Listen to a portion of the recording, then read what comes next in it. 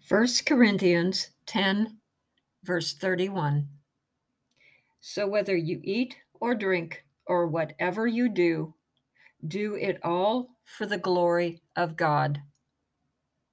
Have you ever thought about what your purpose on earth is?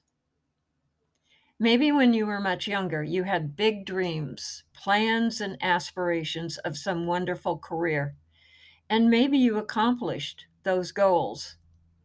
But as we get older, our ambitions change, and hopefully, with the help of the Lord, we can look at our purpose here on earth in a completely different light. In Isaiah 43, our purpose here on earth is spelled out.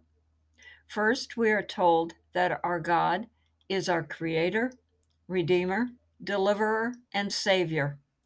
And everyone who is called by His name, He created for His glory. So everything we do needs to be governed and determined by what would promote the manifested excellence of God.